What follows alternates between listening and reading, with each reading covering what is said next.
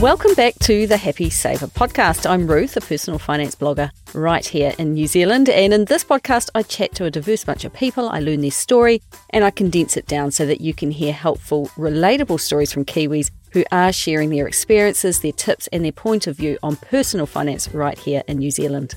Now, Will was one of many who emailed me when I did a call out for some younger people to get in touch. Today, you will be hearing all about him and his wife, Priya. Now, these are not their real names. They wanted to remain anonymous, which is fine by me. Both of them are 31 years old and they currently live in Auckland. Will grew up on a family farm in a small rural community in the mighty Waikato called Pukeatua. Now, just the mention of that place name should be enough to have his sibling, apparently an avid listener, sitting up and taking notice. Will says surprise and hello. Now, Will's mum is Swiss and his dad a Kiwi. His mum had actually come out to Aotearoa on a farm exchange on Will's dad's family farm, which has been in their family since the late 1940s, and there she bumped into Will's dad, and she never left basically. He's the youngest of 4 kids with 2 brothers and a sister. Priya also comes from a farming community between Auckland and Hamilton. Whereas Will's family farms livestock, Priya's are vegetable growers. Both of Priya's parents are Indian. Her dad is from New Zealand and her mum came over from India when they married. They went on to have 4 children and Priya, like Will, is the youngest in her whānau too. There are many similarities between the 2 families, he told me. Will said that both of their dads are farmers through and through. That is their life and they live, breathe and talk about farming all the time. He said that when they all get together, the dads talk about farming and the mums talk about the farm, but more so about what it takes to run a home and a family. Priya and Will met about 11 years ago when they were both studying at Waikato University, and I'll tell you a bit more about their educational achievements shortly.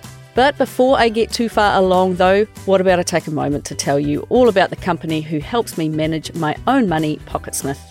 Are you busy? I'm busy. Everyone's busy these days. That was one of the main reasons why I stopped tracking my income and expenses by hand and switched to Pocketsmith instead. I took a bit of time to learn how it all works, and now 99% of the work is done for me.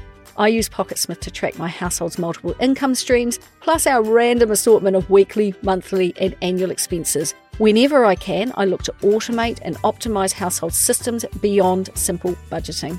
A fun fact, if you are one of the 88% of Kiwis who invest, Pocketsmith also connects with most KiwiSaver providers, investment platform Sharesies, and it lets you integrate with your Sharesight investment portfolio.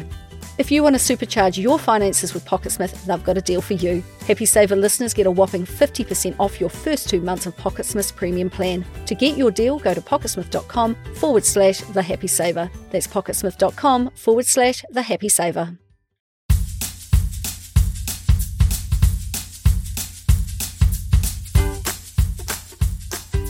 When I asked Will to think about what it was like growing up and whether money was ever mentioned, he said that they were always very occupied at home with farm work. They were 30 minutes from the nearest town and it was a busy farm to run, so they didn't ever see much money being spent because they didn't go to town that much, and when they did go, his mum was buying in bulk because it was a long time between visits to the shops. Basically, they only spent on things they needed, and he never really saw money spent on entertainment or frivolous stuff. If money was being spent, it was on new equipment or supplies for the farm, and it was always ingrained in him that any spending was well thought out. So money was not so much talked about, it was more learning by observation. Like many, his money lessons were pretty basic, more about getting a savings account with your bank and putting your money in there, and that when you buy something, you use your own money, never credit. His parents were more the type to let their kids make their own mistakes and learn from them. So with that philosophy didn't come heaps of advice, but they feel they have given their kids the right guidance.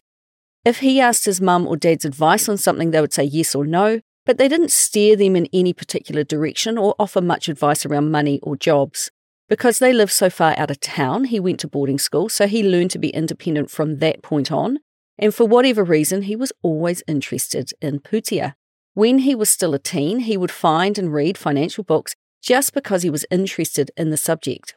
After a conversation and a bit of direction from a careers advisor, he ended up going down to Lincoln University in Canterbury to study valuation and property management.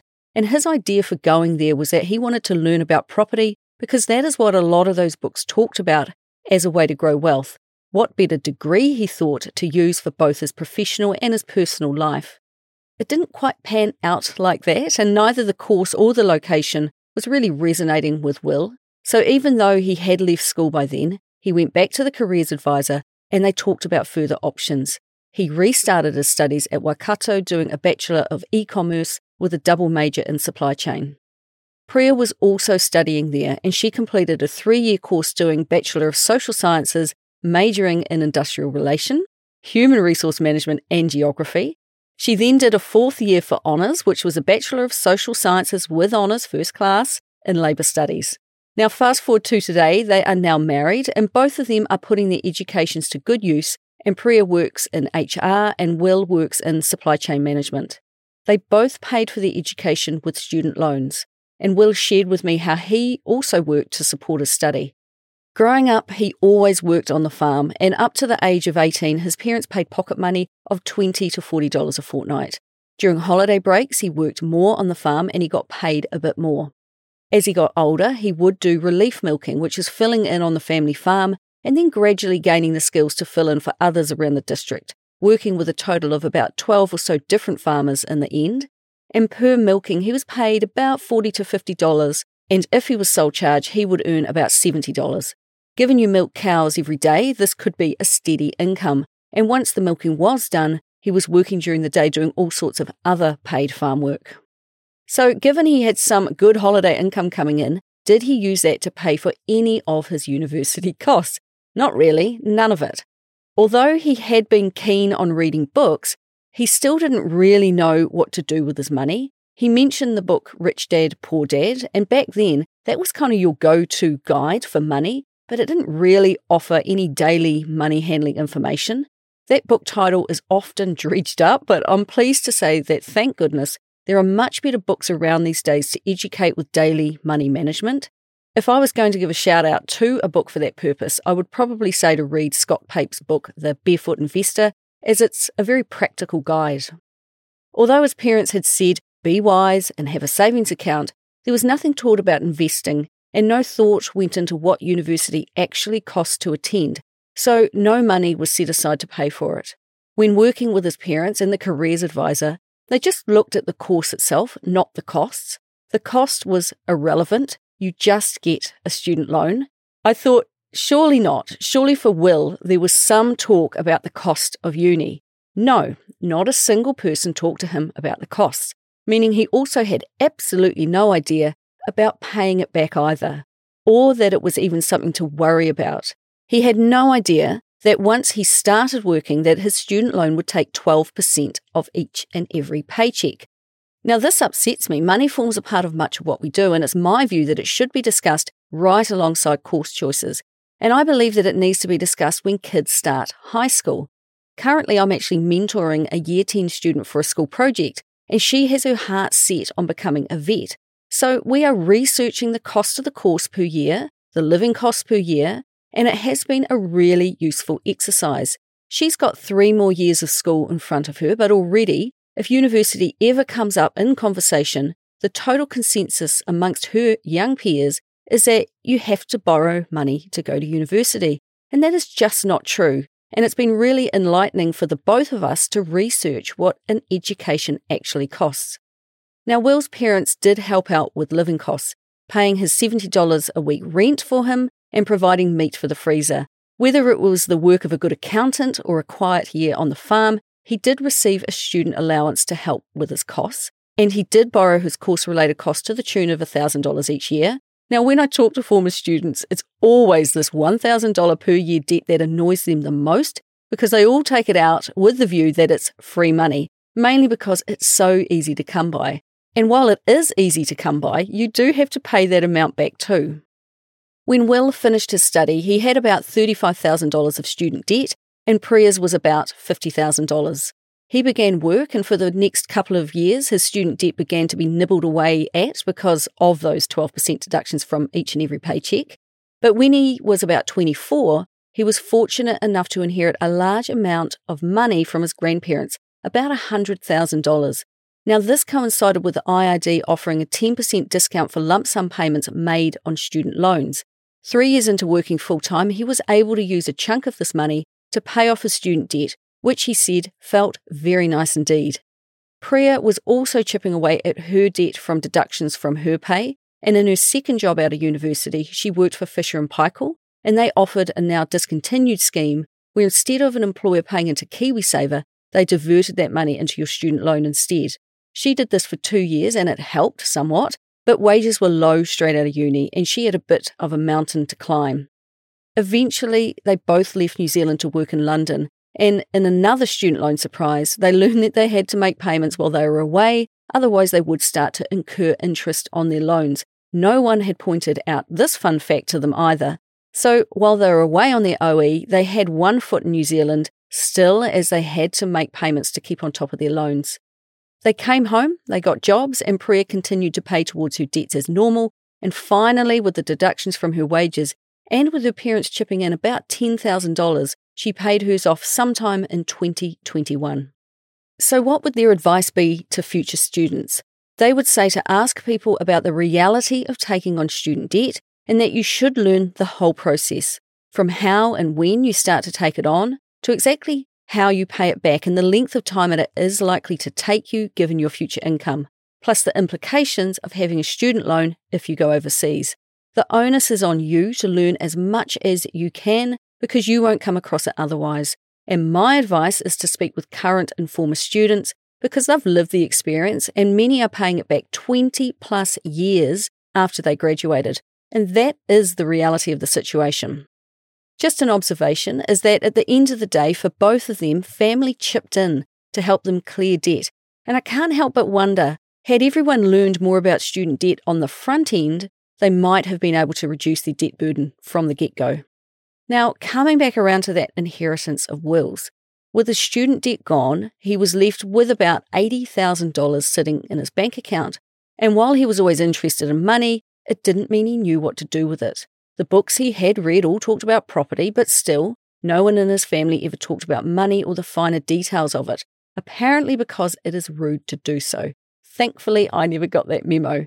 Will pointed out that when you are trying to learn about money, you need to be mindful of the agenda of who you are talking to and seek wisdom and information widely. When he was younger and was earning money from relief milking, he went into the bank and asked how he could grow the money instead of leaving it in a bank account, and they simply referred him to term deposits. He did ask what return he would get if he put money in after allowing for tax and fees, and they said that they would get back to him, which they never did.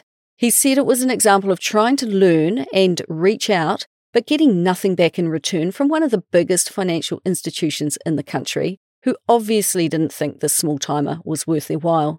He said that at that time he actually had a brief bad habit of betting at the TAB, and he remembers thinking he could earn more by betting on a really solid team in the NRL to make the top 8, and they were able to tell him exactly how much he would make or lose, but his bank couldn't even tell him what a term deposit would earn. The takeaway, consult widely and don't assume they have your best interest at heart. But seek and you shall find. He came across this guy at Lincoln University that he got on well with because they were both interested in how money works. He was a year younger, switched on and very bright. This guy, who had a full scholarship to take care of his university costs, he told Will about shares and explained that because he didn't need it to study, he invested his money instead, which sounded pretty smart to Will.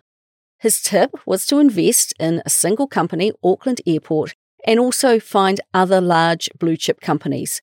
Why Auckland Airport? It is, he told Will, the gateway into Aotearoa, and his view was that it won't and can't fail. Plus, he thought it had a strong growth trajectory. Clearly, this was well before COVID-19 wreaked havoc on the travel industry, and although he was probably right that they won't fall over, their share price can still take a beating. To try the process, he purchased $1,000 worth, and then he spent 6 months watching and learning. After a while, sometime around 2013, Will did invest $50,000 of his inherited money into Auckland Airport. He then went on to invest a further $25,000 in 2020 for a capital raise before selling the lot in October of 2021 for $164,000. After buying into Auckland Airport, he went on to try to pick a number of other companies to invest in as well. The hardest thing after finding one company to invest in is trying to find the second, third, fourth, and so on.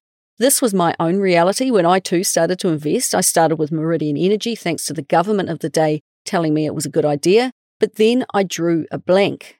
It was when using some of the inheritance money to take a holiday that Will and Priya happened to find themselves in the stunning small town of Tutukaka, staying at a holiday park, when he spied a newspaper. There was an article about Wynyard Group, a tech company that he tells me was into cybersecurity, which he thought was a pretty cool industry to be in, and it could be the next best thing after, say, the likes of Xero. He invested $9,000. As I was writing this up, I found some New Zealand Herald online articles about Wynyard Group, and they detailed that it listed on the NZX in 2013 at $1.15 a share. It went up as high as $3.12 in March of 2014, and Will said of the experience, "Boy, oh boy, welcome to shares. It was an interesting journey and a lesson in volatility."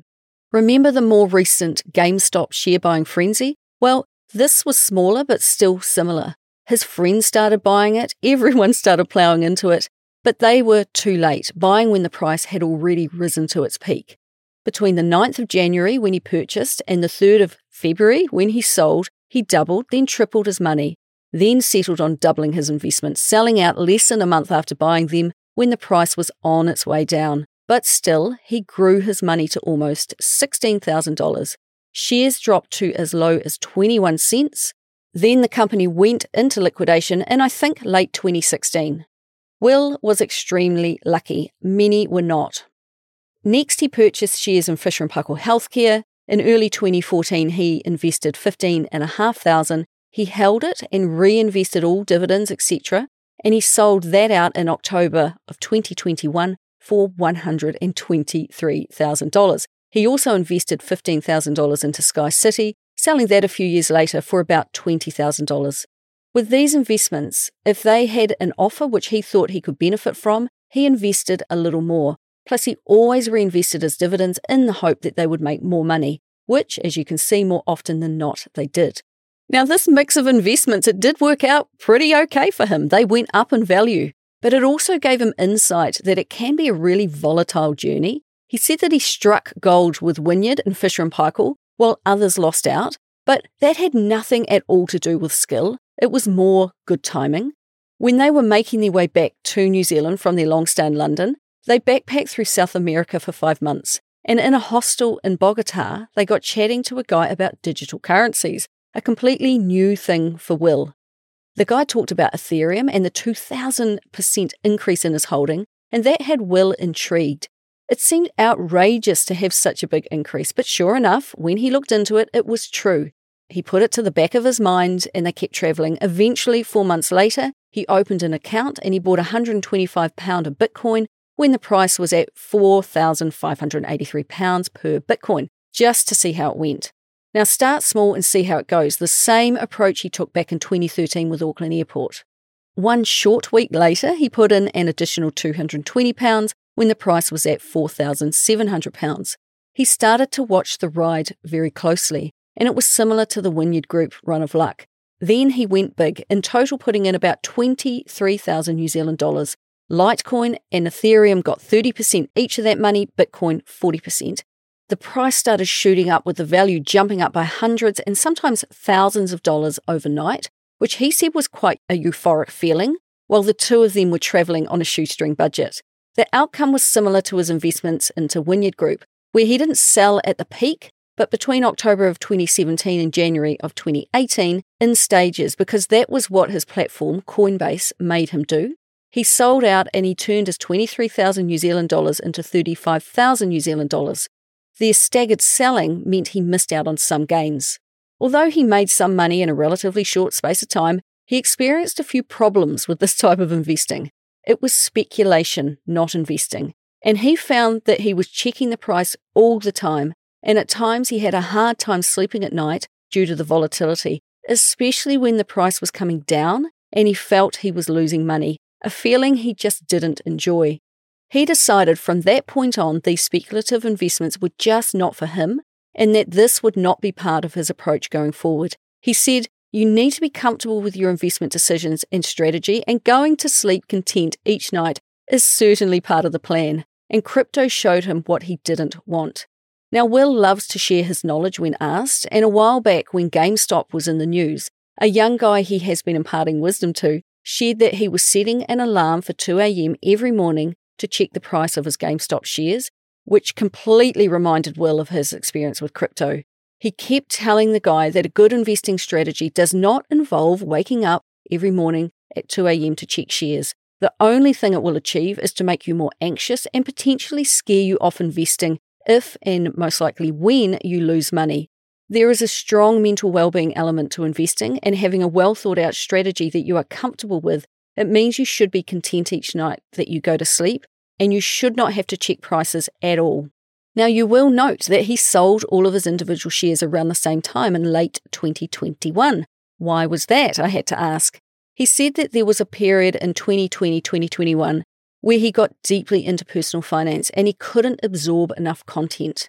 He got into podcasts like Paula Pant, Bigger Pockets, and also New Zealand Everyday Investor, and books based on investing in property. He signed up to the share portfolio tracker that I also use, ShareSite, and he began monitoring his investments.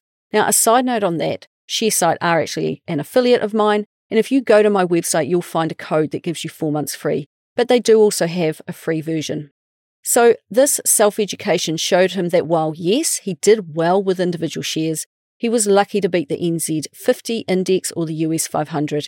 He could not put his success down to skill, which meant it would be very hard to replicate his amazing success. He learned that he had no diversification by investing into just a couple of individual companies, and that his current investment strategy was complicated, needing him to monitor and check it frequently so that he could buy or sell as and when needed. He had worked out that a good investment strategy should be easy to manage and set up for the long-term success, but that was not what he was doing. Everything he read taught him to keep investing simple and that a good, solid, average return is enough. He learned that instead of gambling, which is effectively what he had been doing, you should pay yourself first by investing a decent portion of your income into, you guessed it, ETFs, aka index funds. So when he sold up all of his investments, he used the low-cost investment provider InvestNow to purchase 3 SmartShares funds, and he put a third into each, the New Zealand 50, the US 500, and the US Equities ESG ETF. He said that it works like clockwork and that over the long run he will reap the benefits of this approach. He is aware, he said, that there is a lot of overlap between the US funds, and he is interested to see if there is a difference in returns, but from a values perspective, they are happy with their choice. So, just a quick recap because it's always nice to see some numbers. Next year, he will have been an investor for 10 years, which is an exciting milestone to cross off. Back in 2013, he made a $1,000 investment to put his toe in the water. By the start of 2014, he had invested his full $80,000. In October of 2021, during a global pandemic, I should point out to you, he sold it all for a total of $570,000, and he reinvested it across those 3 funds, as I just mentioned, plus a few other bits and pieces.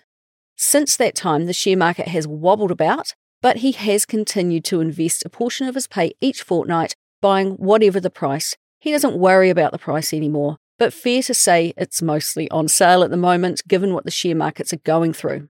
The plan is to keep investing as much as he can until he needs to harvest some money from it in the future. Now, he was kind enough to share with me his ShareSite portfolio, which shows he still has about $12,000 invested in crypto, Ethereum and Bitcoin, both of which were significantly down. Plus, he had just $500 spread across 2 kernel funds, the New Zealand Commercial Property Fund and S&P Henshaw Electric Vehicle Innovation Fund, both of which were also down. Of his SmartShares investments, both the New Zealand 50 and the US Equities ESG funds were down since purchase, but the US 500 was up. So it's a bumpy ride out there at the moment, but the systems he has set up, he said, are working like clockwork. So that was a fascinating look at how he got started in investing, and it has really worked out for him. His grandparents, I'm sure, would be really happy with how the money they left him has grown. But all that talk was about Will, and I wondered how his wife featured in all of this. Now, in the early days, he was always the one interested in the money side of things, and when he tried to talk to her back in the day, she was not interested, and his approaches felt like an attack, where she thought he was trying to compare what he had with what she had. So the conversation was shut down. His thinking was, how can we do better as a couple? But clearly he didn't articulate this as well as perhaps he could have. Today, they have both joint and separate finances, and they are much more aligned in their values. Whereas she is more free-flowing with money, he leans to being more controlled. So they are working to find ways to set things up so that they both feel heard and comfortable. And with a baby on the way, they have created bank accounts for all sorts of sinking funds for all sorts of things, like the baby fund, maternity leave cover, saving for a new car, and also a holiday. And over the last couple of years, they have even saved up to pay cash for some minor surgery. Sinking funds are fantastic at helping you set money aside for just about anything, and I absolutely love them. They have a whole lot of combined accounts, he said, for things like insurance and house maintenance and tradespeople. Basically, if there is a known expense coming up, they have allowed for it and they are saving towards it. Both have a credit card linked to the same account. When a bill comes in, they pay the portion that represents each of them, plus they allocate themselves a weekly float, give or take $300 to pay for groceries and what have you. He writes down every transaction so he knows what is being spent, and at the end of the month, he says what they each need to pay. Now, I'm not going to lie to you, I found it quite confusing to try to understand their banking setup, which I don't mind as long as they like and understand their own systems. But he did say himself that even as the CFO of the household, their systems were a bit loose and a bit messy, and they did require a lot of administration. If you have two people in a relationship and one is like Will and more into the details, and the other is like Priya, who's less interested in the details, a complicated system can be a bit of a turn-off if you bring it up over the dinner table. I believe in people handling their money in a way that is simple, but I do see a lot of complexity in the way couples younger than me handle money these days. My thoughts are the same as the last episode I did. If you are going to have a baby with someone, surely you can trust each other with your bank accounts. Now, I don't mean to be grim, but I also just think about sharing all money from a practical perspective. If one of you were to die, the other needs to A, have immediate access to money, and B, understand how it works. Now, Will sounds very aware that his systems may need some tweaking, and I wish the both of them well with sorting that out. Between 2015 and 2017, they lived and worked in London, and when they returned to Aotearoa, they tried shared living and renting, but they really wanted a home of their own. So he rang his parents for some guidance about how to buy a home, and their question was, how are you going to pay for it? It was at this point, about 4 years after he had received his $100,000 inheritance from his grandparents, that he told his parents that he had invested almost all of it in the share market. And he explained that the total value at that time, when he was speaking with them, was now at about $300,000. And he said that there was a long, quiet silence. And then they said, well, that's pretty good actually. His parents dwelled on it and came back to them with the advice to keep the money in shares. Clearly it's working out for them. And they would like to forward him an early inheritance so they could see him enjoy it. They felt it was appropriate to give them money when they actually need it, not having to wait. And they gave them an incredibly generous $200,000 to buy their first home, which was a journey in itself. He was of the mindset to buy an entry-level house and pay it off ASAP. And they began looking at houses in Auckland in the $800,000 to $900,000 range. Despite the huge sum of money, much to their dismay, the houses they saw were pretty darn average. They looked at house after house and eventually they sought the point of view from a professional. They spoke with a financial advisor called Darcy Ungaro, and he was advocating that based on their deposit and incomes, they could spend up to $1.5 million. In 2018, they ended up purchasing a home for $1,065,000, borrowing what feels to me the enormous sum of $852,000, meaning that their deposit was $213,000. Clearly, they failed to save for a deposit themselves and have his parents to thank here. They are so pleased that they did not take the advice of the professional and stretch themselves up any higher. They did end up buying a home that they will be in for a lot longer than a starter home. It needs no work on it, and they are happy living there. Had they taken the advice to spend up to $1.5 million, that additional financial burden is not what you need when you want to start a family, he said, but it did give them a really interesting insight into how others have different perspectives about housing and about debt. The main thing he took away was that, Like taking on a student loan, they knew nothing about the process of buying a house. He said they were taken to school by the real estate agents, whose main job was to push the price up. All up, he hated the process, and I can't blame him. When the stakes are so high, it must be incredibly stressful. Now, you won't be surprised to learn that the bank now values their home at about $1.4 million. In the first year, they put the entire 30-year mortgage on a 1-year fixed rate, just to get used to how it all worked. In hindsight, he said it would have been nice if their financial advisor had told them about other ways of structuring their mortgage, such as using revolving credit. Since refixing their mortgage more recently, they now have an $80,000 portion on revolving credit, and they offset their savings into this account, which he tracks on a spreadsheet. In the second year of home ownership, interest rates went down, and they kept paying the same, meaning that they were overpaying just a little. But things are changing as the mortgage interest rates are increasing, and he thinks they will have to begin to top up their payments by $700 to $800 a month to keep on top of it. He is happier than ever that they didn't push the lending any higher, as they were advised that they could do. Now, I've heard a lot about Will's foray into investing and the fact that he has successfully grown a large share portfolio, but what about his wife Priya? When they had been together about 3 to 4 years and she got more familiar with the fact he was investing, she did give him some money to invest for her, just a few $1,000s that he put into the Auckland airport. While he was enjoying the learning experience of DIY investing, it didn't really spark her interest. But as soon as they returned to New Zealand, they decided to both get more serious about their finances. She signed up with large investment advisory firm Craig's Investment Partners, where she could have an advisor working with her to guide and teach her how to grow her wealth. She knew she would pay a fee for their service, but she hoped to benefit from learning from someone who was not her partner.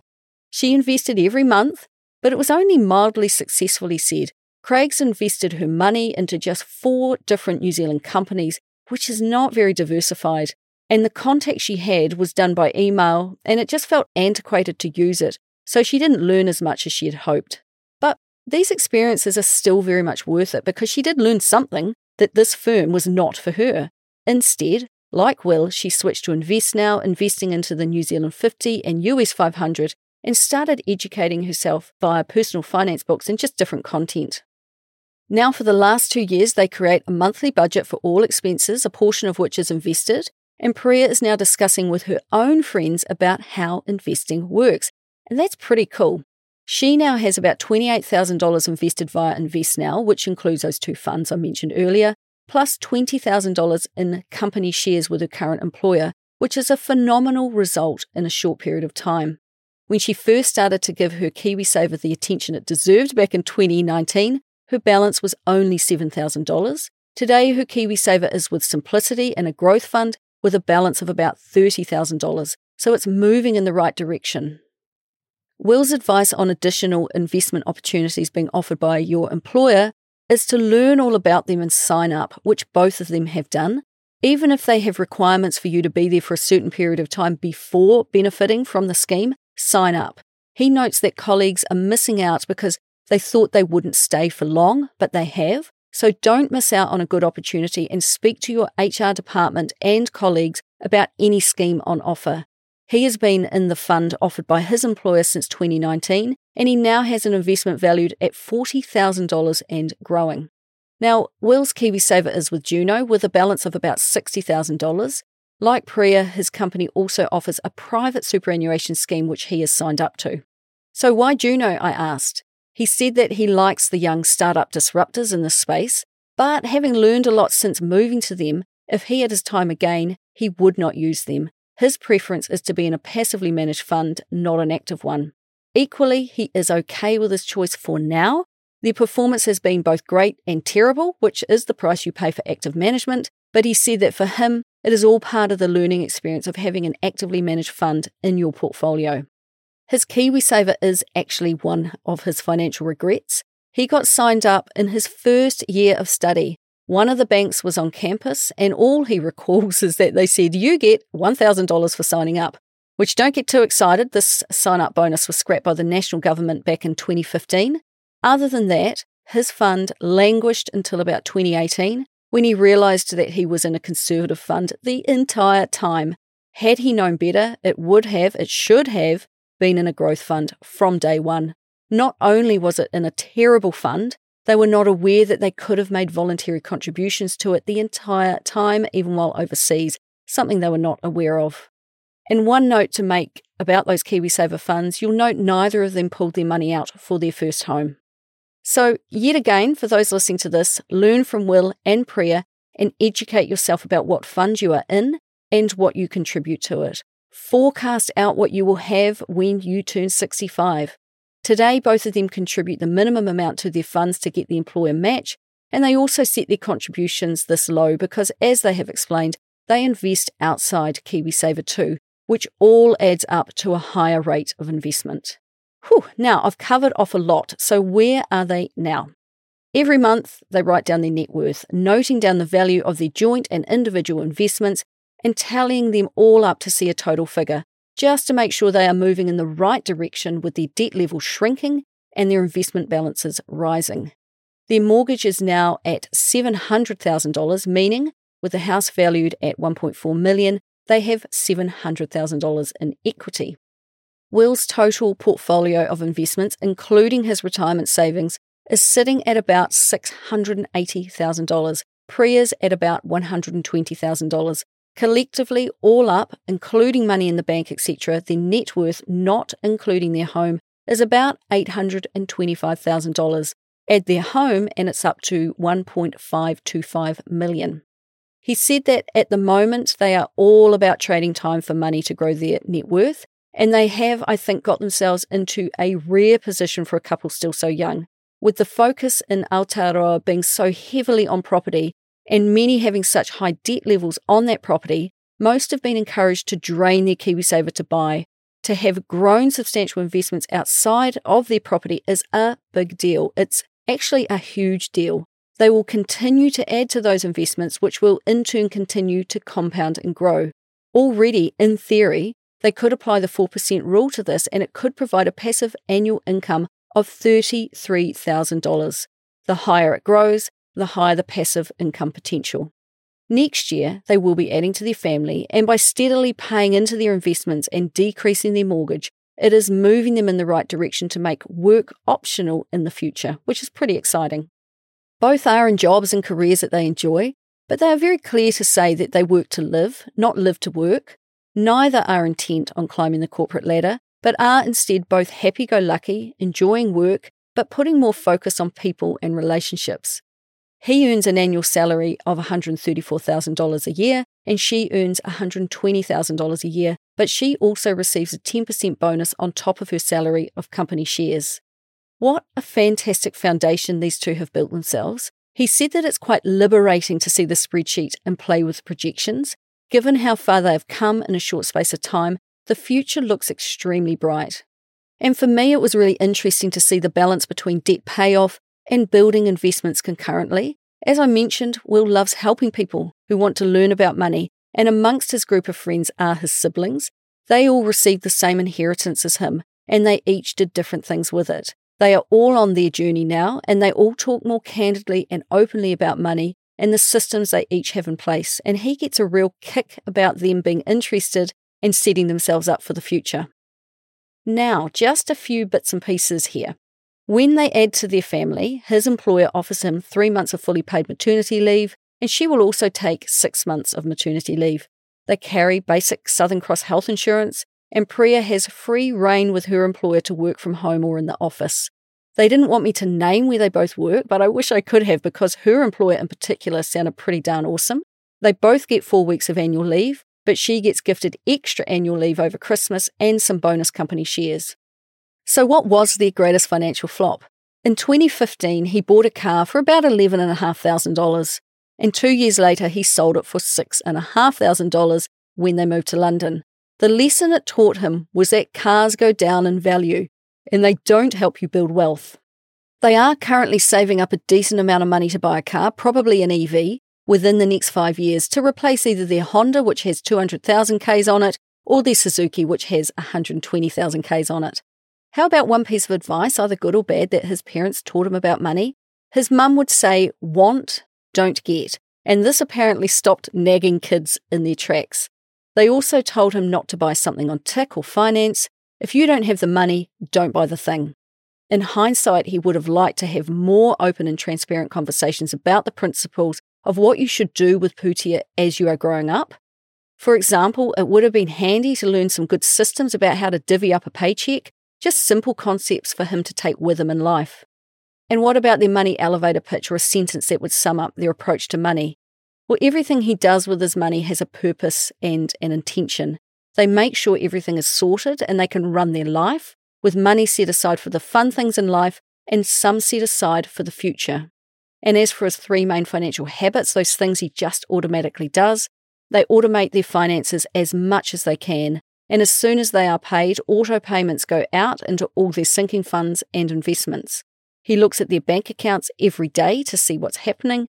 And number 3, since he started his first job at the age of 22, he has been tracking and documenting everything he, and now they, spend, and writing down their net worth. It shows him that they are on the right path. He does it by hand because it's a cheap way to do it, but he did admit that it does take up a bit of time, probably too much time actually. Well, on that note, Will, thanks for setting up the perfect segue to pop in an ad with the sponsor of today's show, Pocketsmith. I used to be like Will, spending ages trying to manually update my expenses and net worth. Now I pay about $7.50 a month and I let Pocketsmith do it for me. If you want to supercharge your finances with Pocketsmith, they've got a deal for you. Happy Saver listeners get a whopping 50% off your first 2 months of Pocketsmith's premium plan. To get your deal, go to pocketsmith.com/thehappysaver. That's pocketsmith.com/thehappysaver. Now, it would be easy to listen to this episode and think, well, might be all right for Will and Priya. They inherited first $100,000 and then $200,000, and that's not my reality. But as you would expect from me, I have a couple of thoughts on this. He said of himself he is an average Joe who has had some good luck with an inheritance. I've met countless people who have received lump sums of money when young, or old actually, yet today they are in a really poor financial situation. It's what you do with an inheritance that counts. Will chose to pay off debt and invest. And while his investment strategy back in 2013 was pretty similar to throwing a dart at a dartboard, at least he tried. His biggest financial triumph, he said, has been the fact that he took an interest in working out how to grow wealth, he took the time to educate himself, and then he actually took action. Now, he is the first to admit that he had a lot of luck on his side, winning with Wynyard Group and crypto when others lost a lot of money when Wynyard went broke. He has taken big risks when investing in individual companies that have paid off big time, but learned along the way and has now settled into an investment routine that requires little work and it lets him sleep at night. When someone is new to investing, I find that their default strategy is still to pick an individual company, invest in that, and hope for the best while they try to pick another company and another after that. There's actually a documentary out on Netflix at the moment called Get Smart with Money, and I'd advise any newbie investor to go and watch that before you open a share account. Learn about how all your money works before you start to invest. And once you do start to invest, take Will's story on board and don't pick stocks. Just buy the whole market instead in the form of an ETF or index fund. Will promises that you will sleep a lot better at night. Now, that inheritance that he received in his early 20s is still all invested in the share market today, albeit no longer in individual shares. Instead, it is in ETFs, which will continue to grow and compound over time, especially because of his ongoing fortnightly investments into his funds. Now, his parents hearing that he didn't blow his grandparents' money, but instead multiplied it by 3 and then beyond, I'm sure gave them the confidence to forward him and his wife such a hefty house deposit and leave his investments in place. By his actions, he had gained their trust. He said he is the type of person to sacrifice now for the future, while Priya is a bit more inclined to live life in the moment, whilst also having a conscious thought for the future. They are a good pair, and their different personalities each bring something into the marriage. He has learnt to enjoy spending a bit more and travel a bit more, while Priya has learnt to invest and grow her wealth and their wealth. Will said to me that he thinks they have found a nice balance and are aligned well with their money, and I'm sure that the interweaving of their lives and their Pūtea will continue into the coming years. And finally, I just wanted to add a huge thank you to Will for speaking so openly about his money with me, and also to thank Priya for letting him share some of her details as well. I really appreciate it. And I've no doubt that people listening to this will have found the way that they have built their wealth to be a really interesting journey. So that's all from me this week, and if you want to get in touch, you can find me at thehappysaver.com, and I would love it if you could please give me a rating and a review wherever you listen to podcasts, and please do share this podcast with your friends. It's the best way that people can learn about money, and I would love it if you would talk more about money with your own friends and whānau and continue to help me, continue to help others be better with money. So until next time, happy saving.